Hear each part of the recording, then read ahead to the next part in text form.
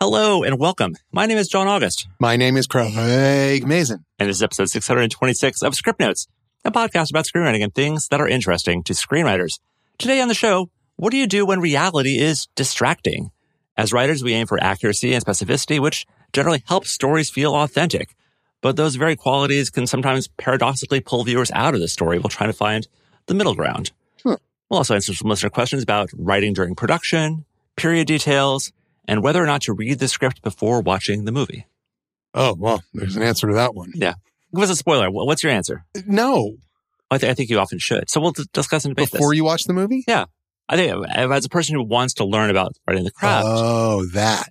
Oh, I thought you meant just as a person that was watching a movie, you know, the way we would hope that they would watch it without knowing what's happening. Yeah. Oh, we'll dig into that. Okay. And in our bonus segment for premium members, how can you tell when someone is just being nice? We'll discuss techniques for differentiating actual interest when it comes to scripts and in real life. Huh. Well, I'm going to give away all my secrets. Yeah. The show is about revealing Craig Mazin's secrets. That's really what it's all. I have to get new secrets. That's new secrets. Oh, we have some follow-up. Drew, help us out with some follow-up. Robert writes, I thought this might be of interest to John. The first baby born in Ireland in 2024 was named Arlo. Well, is that a fairly popular name in Ireland? It is not a very popular name in Ireland or even here. So my book series, Arlo Finch, I picked the name Arlo Finch in 2016. And back then it wasn't even in the top 500 names in the U.S., but it has grown quite a lot. So it's now around 150 in the U.S. So it's nice. It's nice to see Arlo catching on. Yeah. The only Arlo I've ever heard of prior to your books was Arlo Guthrie. Yeah. Of course. Yeah. I think I have a pretty good handle on like picking names before they become popular because in my TV series DC, the brother and sister characters were Mason and Finley. And those were like not in the top thousands of names. And they're now common names. Finley. Yeah. Could be a boy's name or a girl's name. Mason, I know there's been a billion Masons. When I play MLB The Show. Mm-hmm. MLB The Show is a basketball game for PlayStation. MLB The Show is a baseball. Major League Baseball. I'm supposed to say the NBA. Yeah. Which is basketball. So you were close. I was close. I was a sports game. It was a sports game. Mm-hmm. So MLB, I wish you could see John's face. Well, the show could have been a rap battle. So you're playing a rap battle. Right. You're absolutely right. So MLB The Show, which is a baseball video game, they have this thing where you can customize, you build a player, and then you can customize their name, and they have like a billion first names and also a billion last names. But of course, they don't have Mason. Nobody ever has Mason. But they do have Mason, which is close enough. Pretty close, so like I can make a character named Craig Mason, and it's almost, with the exception also, I guess the name is slightly different, and also my baseball player can play baseball very well, and I cannot. Yeah, small differences. Yeah, those are the only differences. Yeah, but the simulation is almost completely appropriate. Dude is huge. Speaking of names that are similar to your own names, you cast somebody in The Last of Us, and their last name was so similar to yours. Who is this? So we announced all sorts of casting this week. We announced Caitlin Dever, who's going to be playing Abby. We announced Isabella Merced, who is playing Dina. And we announced Young Mazzino, who is playing Jesse. So Young Mazzino is, for those of you who've seen Beef, he plays the younger brother of Steven Yeun's character. Yeah. And the first time I met Young, I said, you've stolen my rap name. It's like, that was it. Like, I was going to be Young Mazzino, and now you can't be. He took it. Yeah. By being named Young Mazzino. I'm still sort of puzzled over it. Yeah. I mean, I guess there may be some variations you could go because sometimes there'll be like a URL that we really want and we can't get that URL. And so we go for something that's sort of close to it or something. But But there was only one name I was ever going to be. I'm out of the rap game now. Yeah. I can't drop my next cut. Yeah. For MLB The Show, which is an amazing rap battle simulator and everyone loves it. I mean, it's really popular. I like that you're just like, I'm going to wing it here. Basketball. Screw it. I made a guess and I just stuck with it. That was great. More follow-up from Iceland now. Oh. Root in Iceland writes, it made me a tiny bit sad to hear that Craig is certain he would never be able to pronounce Icelandic words properly, because I'm sure he can, both of you. Being Icelandic myself, and given the topic on lab meat in the episode, I thought of the Icelandic word for a cannibal, which is manita. Manita. Icelandic is a very literal language, and manita literally means an eater of man, or a man-eater-ish. The thing is, all those weird noises, it's a trick. Act like you're always freezing a bit due to the harsh weather in Iceland, and like you're always a tiny bit in a hurry because you're running away from the volcanoes. So try saying Manita like you're freezing and in a bit of a hurry. You never know if you'll end up in Iceland in some meat lab in the future trying to opt out of the human experience. I'm gonna try it. Here we go. Manita. Yeah, a little bit. Pretty It good. also had a little bit of like a Japanese, like a little Japanese quality to it. That was just Manita. one of the things in the dialect lessons I've been doing about IPA. It's a helpful thing with dialects is about where they're putting the sound, the resting sound in the mouth. Is it how far forward is it and how far back it is? And so that's an easy way to sort of get you closer to where the vowels are and where the accent would fall. So as opposed to Yeah. And so like our American English is our is sort of here, Yeah. but in British English it moves a little bit further. Like or Oh yeah. Yeah. Sure. Sure. Yeah. Yeah. Yeah. Drew had to do a bunch of that in acting school, I'm sure. You did a bunch of just pronouncing the word yeah. Yeah. Yeah. Yeah. Yeah. Yeah. Yeah. We have more amazing follow-up here. Oh. This is going back to the Christmas episode about our favorite childhood gifts. That's right, because you had mentioned that you got the Mazinga toy. I knew this was somebody was gonna write in about Yeah, a we had a Mazinga few toy. people. Okay, here we go. So Lamar writes, I'm basically the same age as Craig, and those giant toys were also my favorite childhood gifts. I remember there being 7 of them. Whoa. 5 robots I stared at longingly in the Sears catalog as they stood side by side in a classic hero shot, and then 2 kaijus, Godzilla and Rodan. I remember Mazinga being marketed as the one to have, and as Craig was describing him, I was thinking, Mazinga, even before he said the name.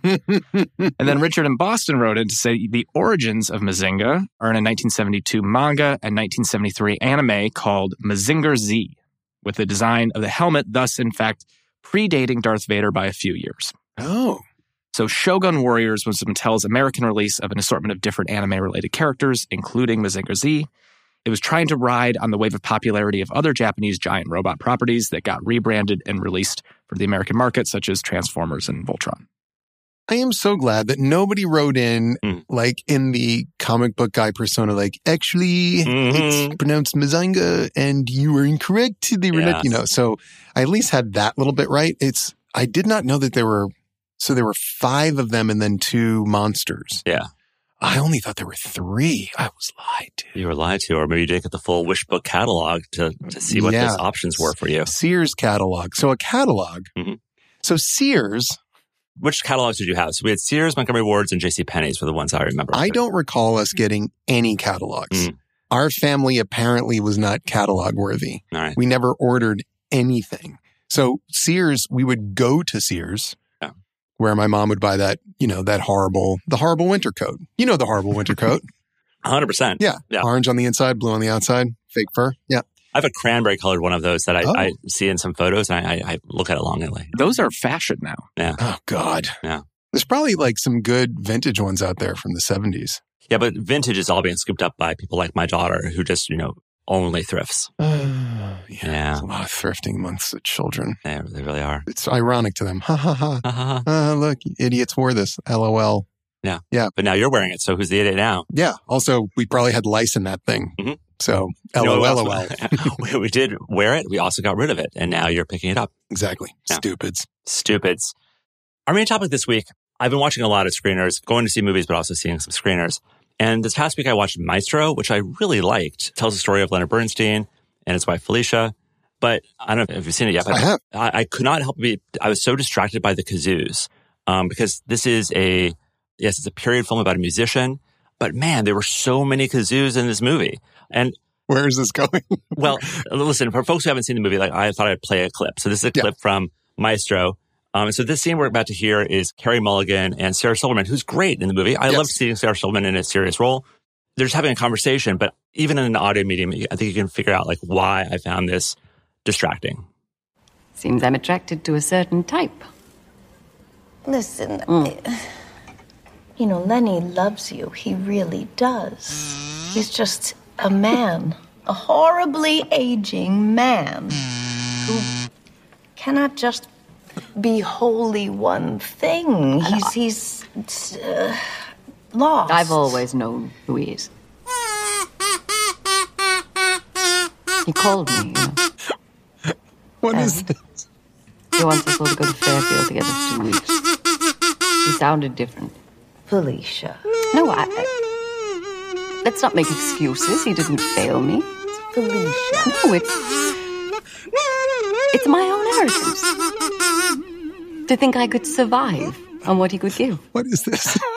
So, okay, there weren't literal kazoos, but what was pulling me out is they smoke in every scene in this movie. Yes. And it pulled me out of some scenes in this. And so Interesting. the kazoos are moments in which the cigarettes are appearing in the frame. Okay, I see what you're doing. You're making a point. I'm making a small little point here. I see your point. Yes. It's true. Melissa and I watched it together, and when it was over and we were discussing it, she said, "Oh my God, they were smoking so much." And I was like, I haven't seen that many people smoking since Chernobyl, in which everyone was smoking. And so there are moments in which it's acknowledged, where it's just like, oh, you have some ash on you, just pulling ash off. But the cigarettes are so close to each other's faces through a lot of it. It's a deliberate choice. Bradley Cooper can make the choices he wants to make. But for me as a modern audience watching that film, I'm like, they're just smoking all the time. Well, it is part of the period charm, I guess. Leonard Bernstein did die of a smoking-related cancer. I think it was esophageal or something like that. And he had emphysema. And his wife, as depicted in the movie, died fairly young from breast cancer, which oftentimes correlates to smoking. So it was thematic. What I remembered when I was watching it, because when I do see people smoking in a movie, a lot of times I note it. Yeah. But it reminded me of how much smoking was going on around me as a kid. My parents and my grandparents who lived with us all smoked all the time inside. Yeah. So that's kind of actually correct. And that's sort of why I want to get into this topic, because it is correct, it is accurate, but it's also distracting. And so sometimes as writers and as filmmakers, we're making choices that are the accurate choice. Yet to an audience looking at it, it may pull away from story that you want them to pay attention to, because that accuracy kind of gets in the way of people being able to relate to what's actually happening here. So smoking is one of those things. And we'll spend a few minutes on smoking, because I think the reason why smoking seems so weird to us now is that we actually, as an industry, made choices about sort of not showing smoking. Yes. And people stopped smoking so much. We banned smoking indoors.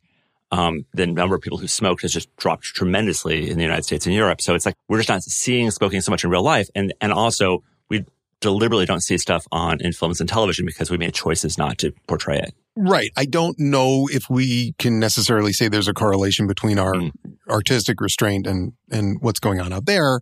You know, obviously during the time that Maestro takes place, so the 1940s, 50s, 60s, 70s, 80s, we were just catching up to the health impacts of smoking kind of in the 70s and 80s. And the 80s was when it really started to take off, and there was the National Smokeout Day and all the rest of it. Absolutely. So 1970 was the Public Health Cigarette Smoking Act, which banned advertising for cigarettes. And it banned advertising for cigarettes, I think, on television. On television, yes. And then eventually... But they were in every magazine. Of course. And at sporting events and billboards. Yeah. And then it was 2007, which is pretty recently, that the MPAA said studios should eliminate smoking from all youth-rated films. And then Netflix said it was going to not have any cigarette smoking in anything aimed for TV 14 or younger.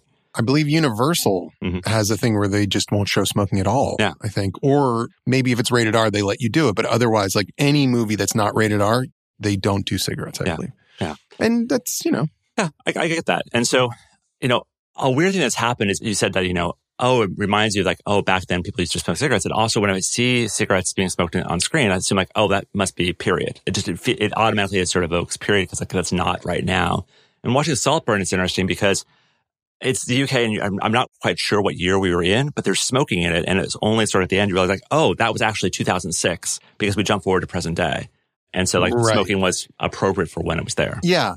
And I guess post-apocalyptic things are sort of a period, a future-looking period. So, we made a choice in The Last of Us to show some people smoking. It's not a lot because it's just harder to, they're all kind of homespun, home-rolled cigarettes, and they're probably not very good.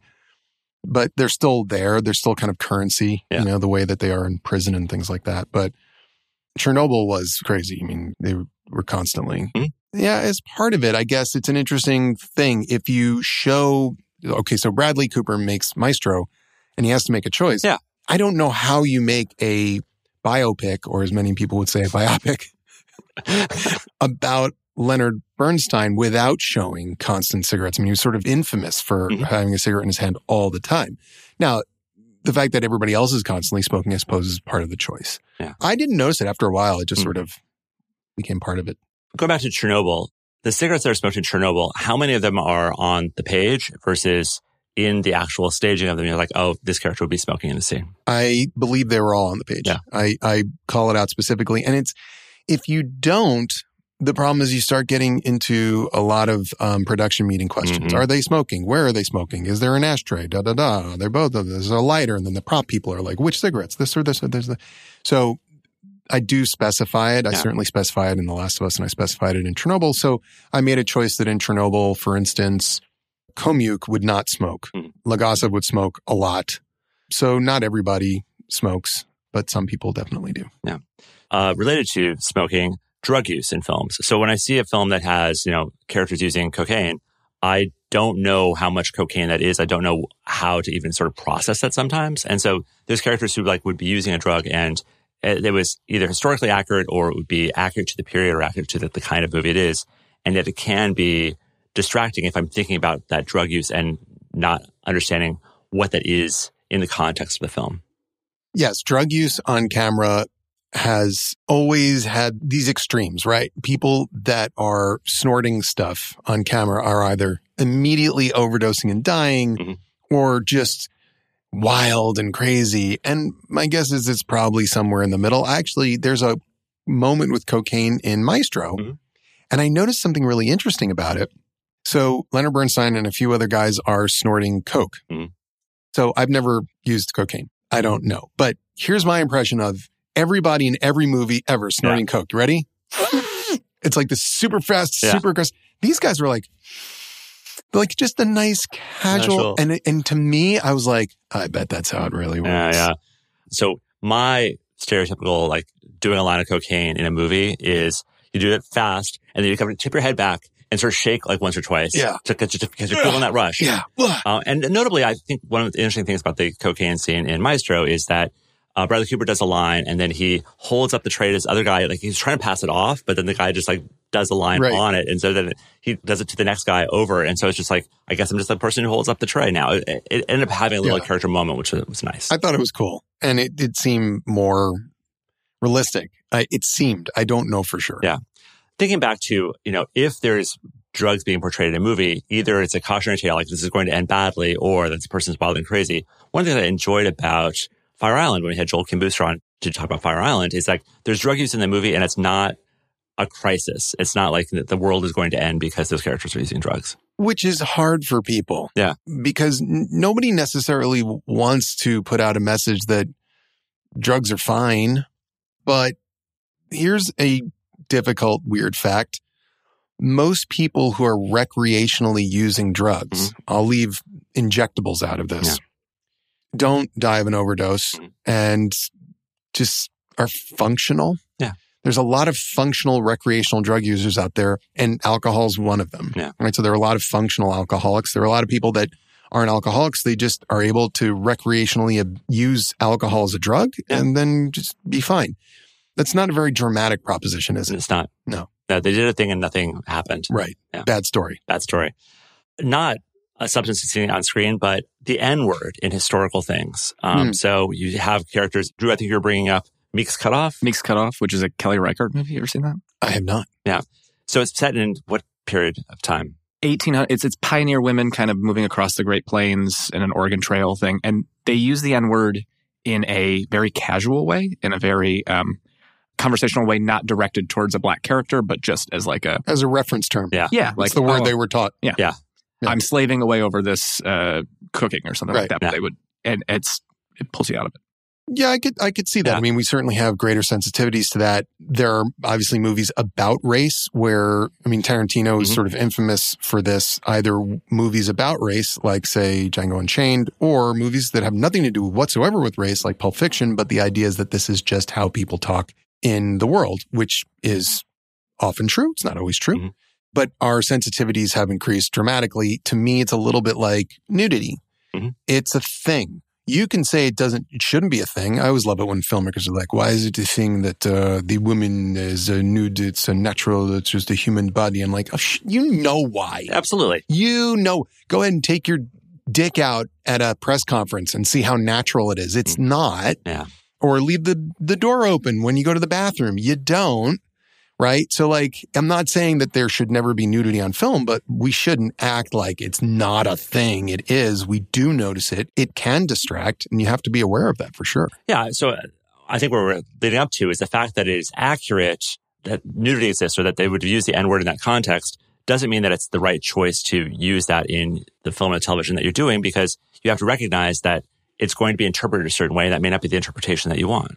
Even if it's interpreted exactly as you want, it's still going to jolt people. Yeah. Violence used to do that. Yeah.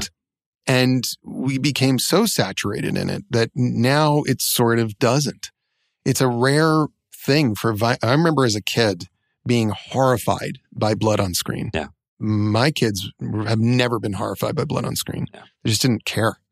They just sort of bought in that it was fake. But I remember being very, very scared of it. Yeah.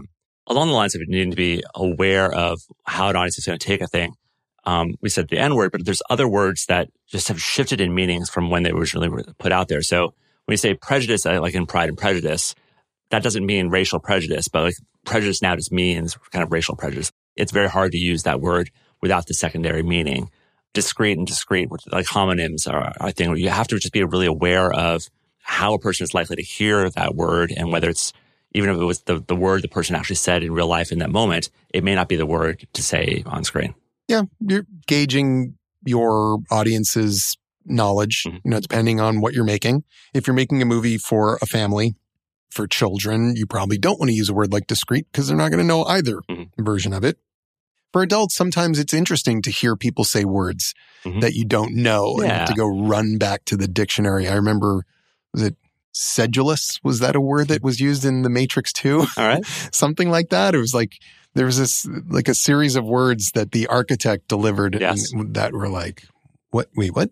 And the point was, this guy's incredibly smart and didn't even care that you didn't know the word. The only thing that bothered me about that was that Keanu Reeves didn't go, wait. Stop. I don't know that word, because he definitely didn't, because nobody did. Maybe he had a program downloaded into him that actually gave him like a full dictionary. Oh, that's not, Tank. I need the Oxford English Dictionary. Yeah. I know what sedulous means. I am looking forward to, like, I don't want the internet implanted into my head, but if I could have a little like thing that I could immediately know those kind of facts, and I think that may happen during our lifetime, I would take that. Well, look who's reporting to Elon Musk's research center. Yes, after it's been tested on many, many other people, I will consider that. So this is to some degree outside of the writer's control, but I want also to talk about accurate but distracting accents, because that can be a big issue. Oh, yeah. And so like everyone who attempts an Italian accent will be raked over the coals for the Italian accent. Except for Mario. Yeah. Oh, wait, actually, no. I didn't even think he tried to. I didn't see the Super Mario. Did Chris Pratt do a Mario accent or no? I think actually, in my opinion, it was actually a pretty successful version of what it is. It felt like a lighter version of a Mario accent. Oh, okay. So a little bit. It's me. But then you look at like Lady Gaga and being raked over the coals for House of Gucci. I don't know what that character actually spoke. Maybe she really spoke exactly that way. It was bizarre to watch on screen. Accents are tough, and they can be distracting. And sometimes the best you can hope for is that people sort of buy in quickly and forget about it. That was the Chernobyl method, that's for sure. Oh, yeah. And the only thing you really want to try and avoid is demanding that your actors perform an accent that they can't do. That is the equivalent of bad hair. Yeah. It's always there. It's ruining everything all the time. And I mean, my wife is from the Boston area, and oh my God, anybody from Boston, it's like, and yes, there have been 98% of portrayals of the Boston accent on film or television have been dreadful. If you're not looking at any of the Afflecks or Matt Damon, odds are it's going to be bad, right? Or a Wahlberg. Yeah. But most people actually don't specifically know how that accent works. Yeah. And so they kind of let it go.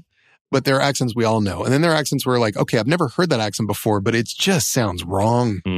it sounds comical or goofy, and you're stuck with it.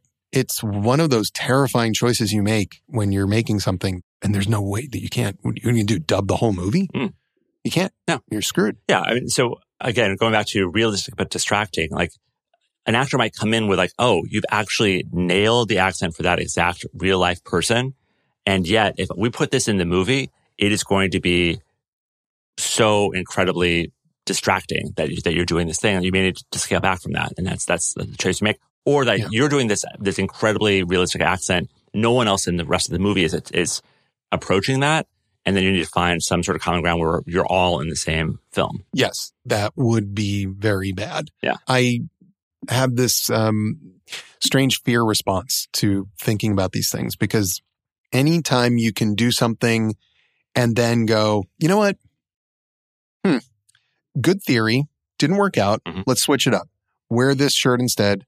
Stand over here instead. Say the line like this instead. Hold this in the other hand. But when you're dealing with accents and it's, you're 20 days into production and someone rings you up and goes, I'm sorry, none of this sounds good. You're like, well, that's what we're doing. Yep. Can't change in the middle. The other thing about accents is they're a little bit like actor bait. Yeah. It's a trap for actors. They love them. Yeah. They love because they have some control. They can finally, I can study and prepare and really get something that's exactly right. But the problem is now that's where their mind is. And it's not on the stuff that ultimately matters. Yeah, so they're conveying the emotional essence of this moment. Am I connecting with you? Do I believe you? Are you moving me? Yeah. And so it's tricky. Yeah. Probably last big area for realistic but distracting would be kind of everything related to technology. And so there's how stuff really works in the real world, and like the speed at which like things can connect and how quickly we can track that thing down, which if we do it in movies may not feel real. It may not feel accurate. A counterexample, watching Past Lives, one of the things I really loved about it is they're talking via Skype, and suddenly I heard all the sounds of Skype, because we used to hear this podcast over Skype. Bum, bum, bum, bum, bum, bum, bum, and bloop, as you connect. Those moments are delightful. It's great nostalgia. But you want to pick those moments carefully, because otherwise the audience may not know what you're doing, and you may be eating up screen time. It may not feel real. Yes. On the other hand, there's the oversimplification of technology, which also makes us laugh and stinks. Like anytime somebody is hacking into anything, it's just wrong. Blub, blub, blub, blub, blub. Yeah, it's just like it's a graphical interface of a Pac-Man chewing its way through firewalls. Like whoever taught the first studio executive the term firewall should get the opposite of the Nobel Prize. Yeah. We should have an anti-Nobel Prize. Boo. Yeah, well, the Ig Nobel Prize. The Ig Nobel Prize. It actually exists. I did it for some sort of like bad scientific discovery. I like that. The Ig Nobel Prize. Ig Nobel Prize. Ig Nobel. Yeah. I remember in the 80s, there was this rash of movies where people were always dealing with computer viruses or hacking, except it was always portrayed as a graphical battle between like a laughing skull and a target. And I've got you now. Yeah. Like what is, I'm not going there at all. And we know that. We all know that now. And yes, definitely enhance, enlarge, track, trace. It's not, no, none of it. So some takeaways here. I think we're wanting to find a balance between what is fully accurate and realistic versus what is believable, because they're not necessarily the same things. Right. And you have to err towards believability for the audience, because if you lose believability in the audience, it doesn't matter that you were right. Yes. That has to be the first connection. Yes. And you have varying degrees of latitude depending on your tone. The broader your tone, the more latitude you have, the more grounded you are. You can get down to almost no latitude. Yeah. And you have to gauge that. You have to know, basically, depending on how accurate you are to anything in the world, that should spill over to these things as well. Yeah. But I do think we need to be extra careful about the things you've listed. Yeah. And just be aware of distractions. Be aware of things that are pulling focus from what you actually want the audience to be focusing on. So, Craig, you're on set and you see background players moving behind in the background, and like you will have to do another take because that background player, maybe it was realistic for them to cross the street that way, but it doesn't actually work for what you need. Yeah. 9 times out of 10 or maybe more, that distracting background performer is either eliminated in the edit anyway, or no one ever notices. Yeah. So there are these compilations on YouTube of background actors doing dumb crap, except they're in the movie or the show. They're movies I've seen a million times and never noticed it. Yeah. People that are pretending to answer a phone but not picking up the phone. People who are doing the most bizarre stuff, and I've never noticed because no one's actually paying attention to the background people. But when I'm directing, and I see somebody in the background doing something dumb, I go again. No, I go again. Well, back to realistic but distracting. If two characters are like walking towards camera, like on a sidewalk, and there's other pedestrians around, they're going to have to move around other pedestrians. Like there's going to be crosses in there that are just not going to be cinematic. And so just everything's optimized for their passageway to us. And hopefully, if the scene's working, you're not going to notice that. But like there was a lot of choreography that happened behind the scenes to get that thing to look natural, even though it's not how things would really work. Right. I mean, the classic shot of you're pulling as two people are walking down a busy New York street talking. So you're leading them. Often the camera is on a dolly track and nobody can be behind the camera because they're going to get run over. And so you have people moving mostly on one side kind of as opposed to the other side because that's where, they probably have a little bit of an offset with the camera. So there are things that we just have to deal with and there's nothing we can do about it. And that's fine. I think everyone is incredibly forgiving of this. I have to remind myself as we head into production again, not to get too caught up over the silly extra. In the old days, when our monitors were terrible, we literally couldn't even see it that well. Yeah. And then you would cut the movie together and sometimes you still wouldn't be able to see it that well until like the very end because even your edit was like this low res thing. Yeah. You're not going to see it on the Moviola, but right. Then you'd get to the premiere and you'd be like, wait, what? What is that back there? But nobody cared. Yeah. The other thing you recognize when you're actually on set is that what the lens sees and what is reality is not the same at all. And so that actors who it seemed like they're moving in a straight line are actually walking, they're taking a curve in order to get to a place that they're not behaving to the actual geography of the space itself, but the camera doesn't see it that well. Yeah. And that's part of the dream of compressing time and space. We love it all. Yep. Some questions, Drew. Yeah, I have a question that's kind of related to what we were just talking about. Taylor S. writes, I'm working on a comedy drama pilot set in 2007, where some technology and trends of the time are important to the plot and themes. Almost immediately, the hilarious BoJack episode set in 2007 came to mind, where the entire joke is that they crammed as many random 2007 references in as possible. But my question is, how can I avoid doing the bad version of that while still being fun and entertaining without devolving into 22 minutes of, hey, remember this? This was not what I expected from Taylor Swift. Yeah, I mean, for her first question. Well, to our podcast. She's had highs, she's had lows, but I think, this is a low. Yeah, this is a low. This is a low. Yeah. She's writing into a screenplay podcast to get a tip on She's working writing. on a movie. She's directing a movie now. So she wants to do it right. So apparently her movie is set in 2007, or a pilot. She's actually shooting a pilot in 2007. We got a scoop. We got a scoop. It's a good question. It is a good question. Yeah. I think, Taylor, you are doing the right thing to think of and list all the stuff that you can possibly know from that era. Partly because you don't want to get anything wrong. You don't want to include anything that was too late for that. And then just be very judicious about sort of what actual things you're going to bring into the story. Because yes, I mean, the BoJack Horseman episode is really funny because it is just overcrushed, and it can get away with that. But you and your pilot probably can't. Yeah, they certainly wouldn't have done that in the pilot for BoJack Horseman, for instance. Practical advice for you, Taylor, is feel free to put as much 2007 stuff you want in while it's in the background. While it's in the background, it's like background actors. There's color and there's light and movement, but our focus isn't there.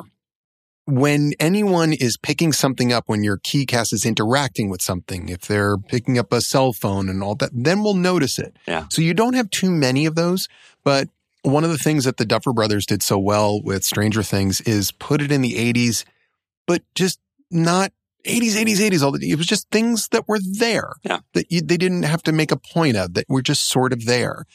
And they're also, the other thing about period stuff that's really important is if you're making something that takes place in 2007, most of the items will be from 1995. Yeah.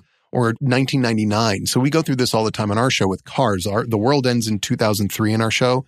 And I'm like, most of the models are going to be from the 80s and 90s. Yeah. Not everything should be from 2003, right? So that's the other thing. Back up from where you are, because most stuff is not new. Yeah, 100%. There was a project I was considering doing that was set in the 10s, based on a true story, set in the 10s. And it was actually really hard to think about sort of what were the 2010s like. I mean, just like what are the highlight moments? Like they don't feel that different from, 2024 in most ways. And like the phones couldn't do quite as many things, but like people still had phones. Right. And so figuring out what that balance is, and also if I were to do this project, how do you teach people what was different about then than now? Because there's some important different things there. Yeah. Well, what'll happen is craftspeople will get very excited about anything, any period piece. They get super excited and they're like, this was the hot fashion at the time. Well, not everybody will be au courant. Most people will be, again, behind, but there's varying levels. So the other question is, which one of my characters would be interested in being new or fresh or modern, and which one would sort of not change things, and which one would be trying too hard? And so think about it that way. But more than anything, just don't make any of that stuff try too hard.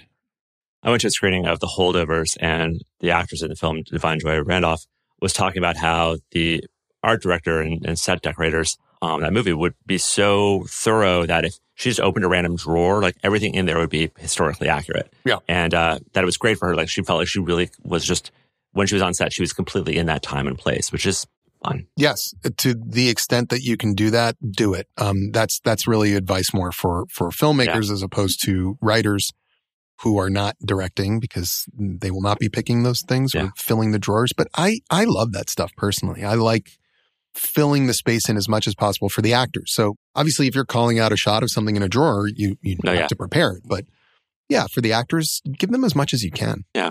And Taylor, the last bit of advice I'd have for you is there may be reasons why you want at times to teach the audience about sort of 2007 or sort of like what was different, but like be really mindful that you're not creating a scene that's just to do that, because that's never going to make it into your final thing. If it's not helping to tell the story, it's not going to stay in the script. It may stay in the script, but it won't be in the movie. Right. Exactly. Yeah. There's a lot of discussion of the upcoming election next year.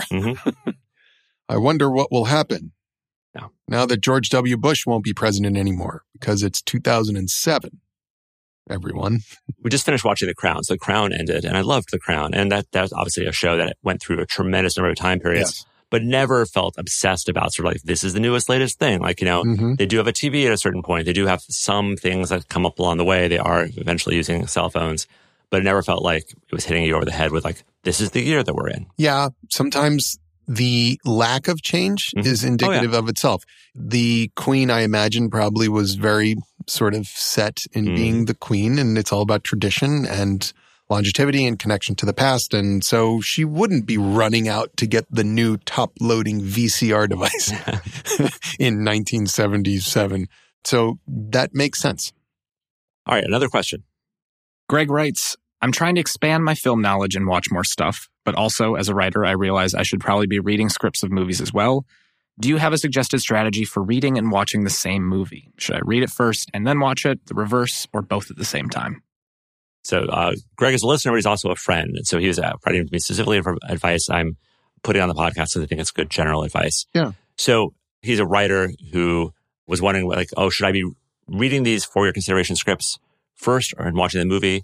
My advice to him was to do both, and to sort of like sometimes watch them and read them afterwards, sometimes read them first and see sort of what the choices on the page, how they were reflected on the screen. Well, certainly if you have the opportunity to do both, that can't hurt. If you have to choose, I would probably still choose to watch the movie first, then read the script. Why is that? Well, I think that it's easier for you to see what the writer was intending with the words because you've seen it, and you can say, I see how they painted this, and that's what it became. Or sometimes you could see, that's incredibly vague, and then a lot of this other stuff happened. So it's an interesting thing to connect the two things together. It's also more interesting to see what was deleted, knowing it was deleted. It's marginally more instructive, but I agree with you. Going back and forth in both directions would probably be useful. Yeah. So there have been times where I've done this very rarely, but like watch the movie like while I have the script open and sort of see like what they're doing sort of scene by scene as stuff is happening. And like you get a sense of what that play is back and forth. when you watch the movie first and then read the script, obviously the pictures you're seeing in your head are going to be the movie you just saw. Yes. And so you can see like, oh, do these words match that? But like the words, scene description can be very minimal. And you say like, oh, well, that still got us there, I guess.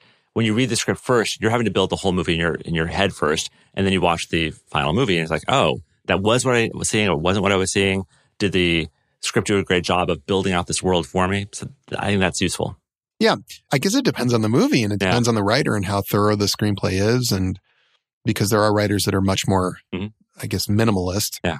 Also, writers that are writing for themselves to direct sometimes are doing things in a way that, was it a Bigelow script we read that was like, was it Near Dark? Yeah. That was like super spare. Yeah. It's really cool. But like, that's one where I would be like, oh yeah, you should, if you read the script first, I'm not sure you would even know what to think without having seen the movie. But there are a lot of scripts where, yes, reading it first probably would be great. Now, Drew, you've been preparing a lot of the scripts for Weekend Read. And of the scripts you've been going through, which ones of them do you feel like, oh, I can completely see the movie on the page? Are there examples of that you can think of?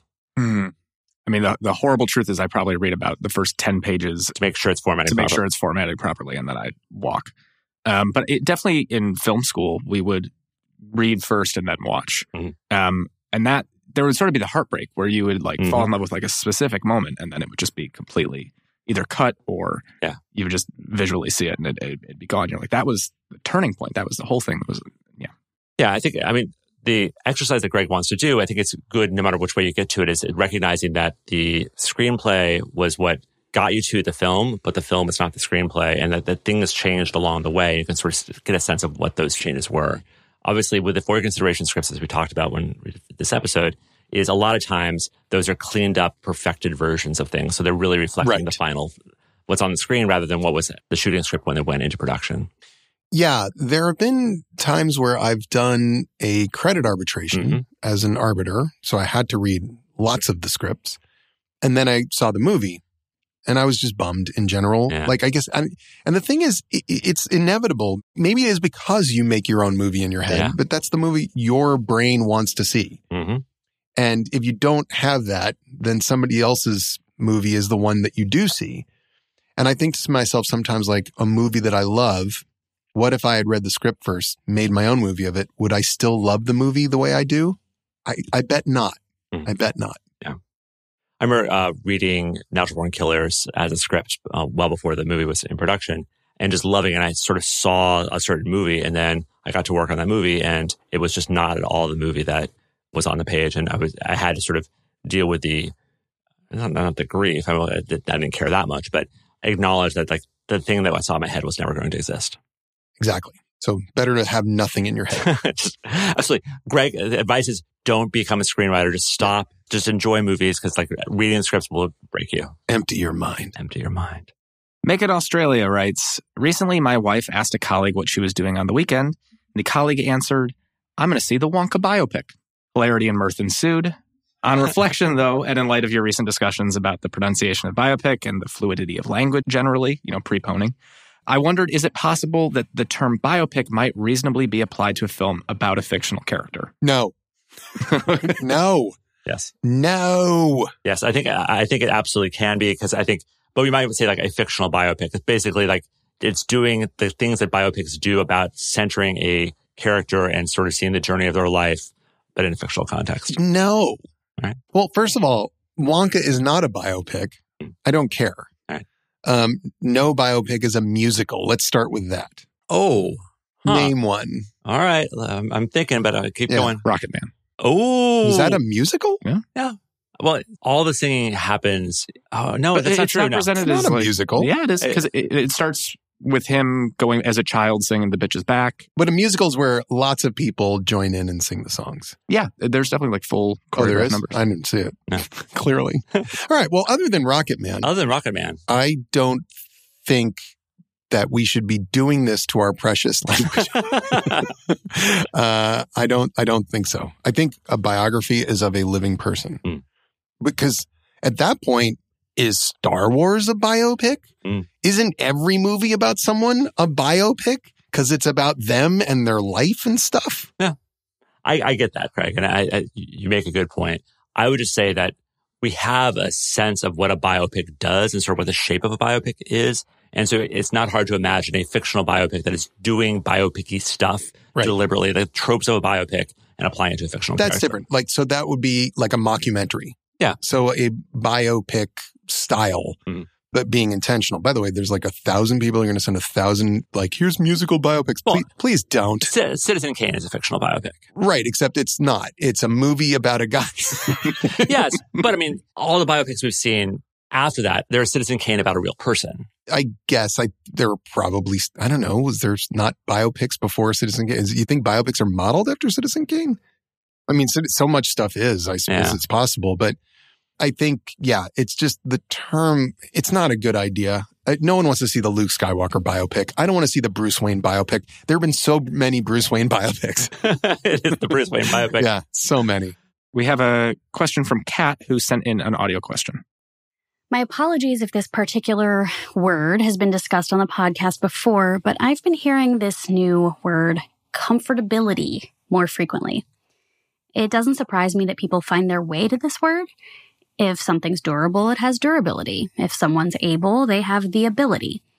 But those words don't break down into a prefix and suffix in English, unlike comfortable, which expands upon comfort. The context I've heard it in makes comfortability a synonym of familiarity or facility, as in, I have a comfortability with the subject matter.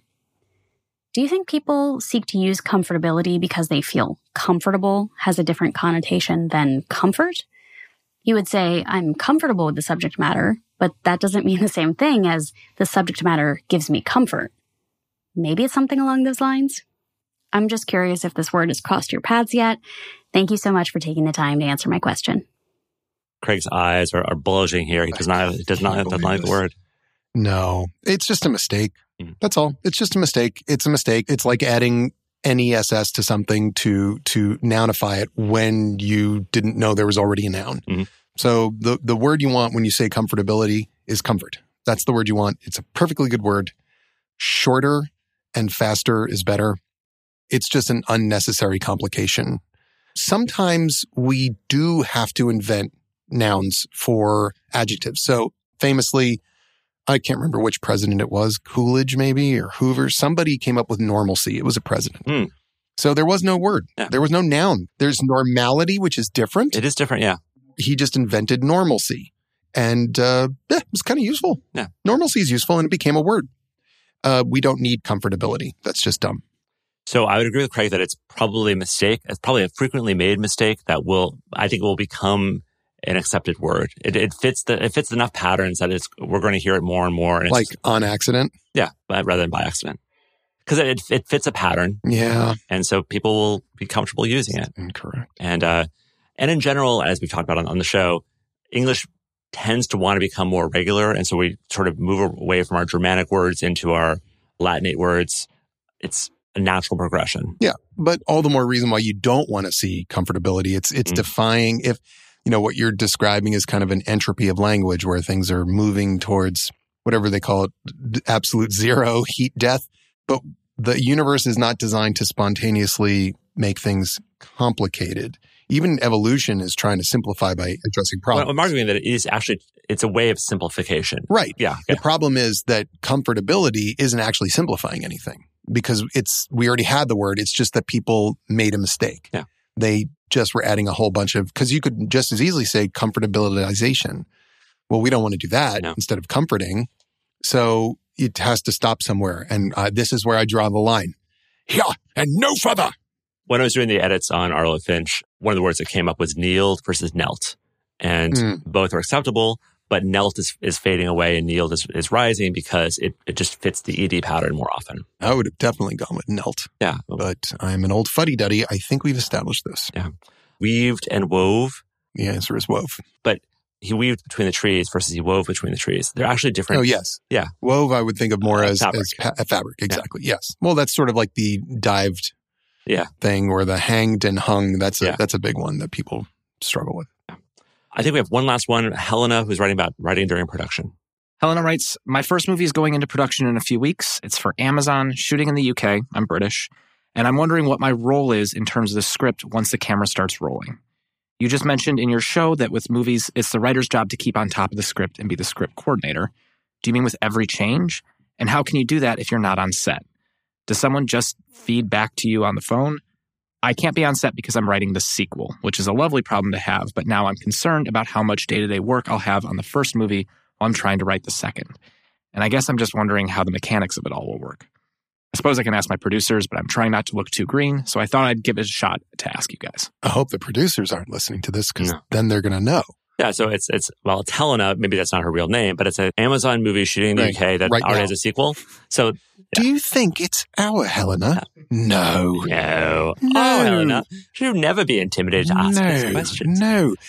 Darling, listen, first of all, congratulations. Yes. That's what you should be thinking about. Yeah, although this is an indication that Helena is a real writer. She's worried. She's got a movie. She's not sitting here going, look at me, I'm awesome. She's like, oh, God, my stomach. So that's good. She's Megan McDonnelling here, where it's like things are going fantastically, and I'm in trouble. Yeah. So first of all, practical thing. So most of the time, writers of movies are not on the set. This is why so many movies go so awry. When it comes to the changes, they are usually changes that are happening because they are requested of you by the director or producers. So you won't have to worry about what those are. There will be people to make incidental changes along the way. Generally, those aren't generated in page form because you have to, well, it's a little different in the UK. I'm not sure how it goes there, but in the US, if somebody's writing stuff down on a piece of paper, unless it is what we call an A through H exception, which is basically defined as incidental non-writing writing, then somebody has to be hired and paid. That's part of the union thing. So if it's significant work, they're going to call you and they're going to ask for it. And you may also find yourself on call where they may pick up the phone in the middle of the day and say, we have a problem. It's just not really working. Or can you replace this line? Or can you come up with a better idea or something? Or someone's throwing a tantrum. Mm-hmm. And then you just race in like a firefighter, but from your seat. So don't panic. They'll let you know. So I was recently going through the Script Notes book, and we have a chapter on writing into production and really talk through sort of like what the writer's role is in pre-production and sort of going up and sort of we go through script stages and when you lock pages, and we get really detailed about that. So when the book comes out in 2025, you'll be able to read this. That's not going to help you right now, Helena. No. I think what you need to do is actually ask the producers, hey, when you go into production, how can I help? Like, what do you need from me? Like, how is this going to work? Because what Craig describes as the incidental changes, which is basically like this sign is happening in a grocery store and now it's in a hardware store. You don't need to generate new pages for that. They probably won't care about that and you'll be fine. There may actually be a script coordinator on your movie whose job it is to actually put out those pages and such if things do happen. If a scene needs to be rewritten, they're going to hopefully come back to you. They should come back to you and talk about the problem, and you're going to generate a new page that goes in there. If you've never done that before, it's intimidating because it's weird and you'll figure it out. Yeah. So there's going to be somebody in the production that's pushing the new pages out through usually Synchronize. Mm-hmm. So somebody is covering the technical end of it. It would be good, I think, for you, Helena, to, as John said, reach out to the producers, but also let them know you're on call. Mm-hmm. Even though you're writing the sequel, of course, you're invested in the quality of this movie and you're on call if they should need help. You are available. And then you just do it. And as nervous as you might be about doing something for the first time, like production rewriting, there is nobody on earth that is more qualified to do the production rewrite here than you. Yeah. And I know this because they've already hired you to write the sequel, which is a very good sign. It is a good sign. This must be good. Yeah. Wonder what it is. Mm-hmm. Ooh, when it comes out, mm-hmm.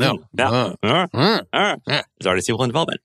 Thank you for the questions. Time for our One Cool Things. My One Cool Thing is a card game that I started playing this last week called Regicide.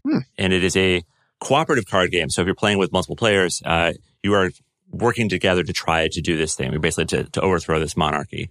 And so you have your own hand and you're playing cards out of your own hand in turn to make things happen. Really smartly done. It uses a standard deck of cards, so you don't have to get their fancy deck, but their deck is actually a little bit better for it. There's a solitaire version that you can also get on iOS or Android. Just a really smartly designed game. It was a Game of the Year for 2 or 3 years ago.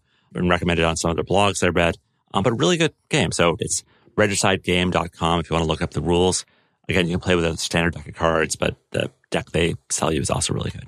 So you watch The Crown. and then you played Regicide. Indeed. It's all been royalties for me. Interesting. Interesting. Well, my one cool thing this week is a bunch of one cool people to me. The Creative Arts Emmys were on this past, it was just a few days ago, really. I think it was past Sunday. And was very happy to see The Last of Us. Our crew did great. They won a combined total of 8 Emmy Awards. That's fantastic. And I am so proud of them. If the downside of being the showrunner is that you've become the strange adoptive father of 1,000 people, the upside is you get to feel the pride. And they have done so well, and they worked so hard. And so I just want them all to know, what nominees and winners, how proud I am of them. And happy to report that I think everybody that won will be with us again. So congratulations to our hardworking crew. They are the best. Wonderful. That is our show for this week. Script Notes is produced by Drew Marquardt, edited by Matthew Chilelli. Outro this week is by Sudarshan Kadam. If you have an outro, you can send us a link to ask@johnaugust.com. That's also the place where you can send questions. You can find the show notes for this episode and all episodes at johnaugust.com. That's also where you find the transcripts and sign up for our weekly newsletter called Interesting, which has lots of links to things about writing. We have t-shirts and hoodies. They're great. You'll find them at Cotton Bureau. You can sign up to become a premium member at scriptnotes.net, where you get all the back episodes and bonus segments like the one we're about to record on knowing when someone's just being nice to you. Oh, that's great, John. I'm really excited for that. Thanks, Greg. Thanks, Drew.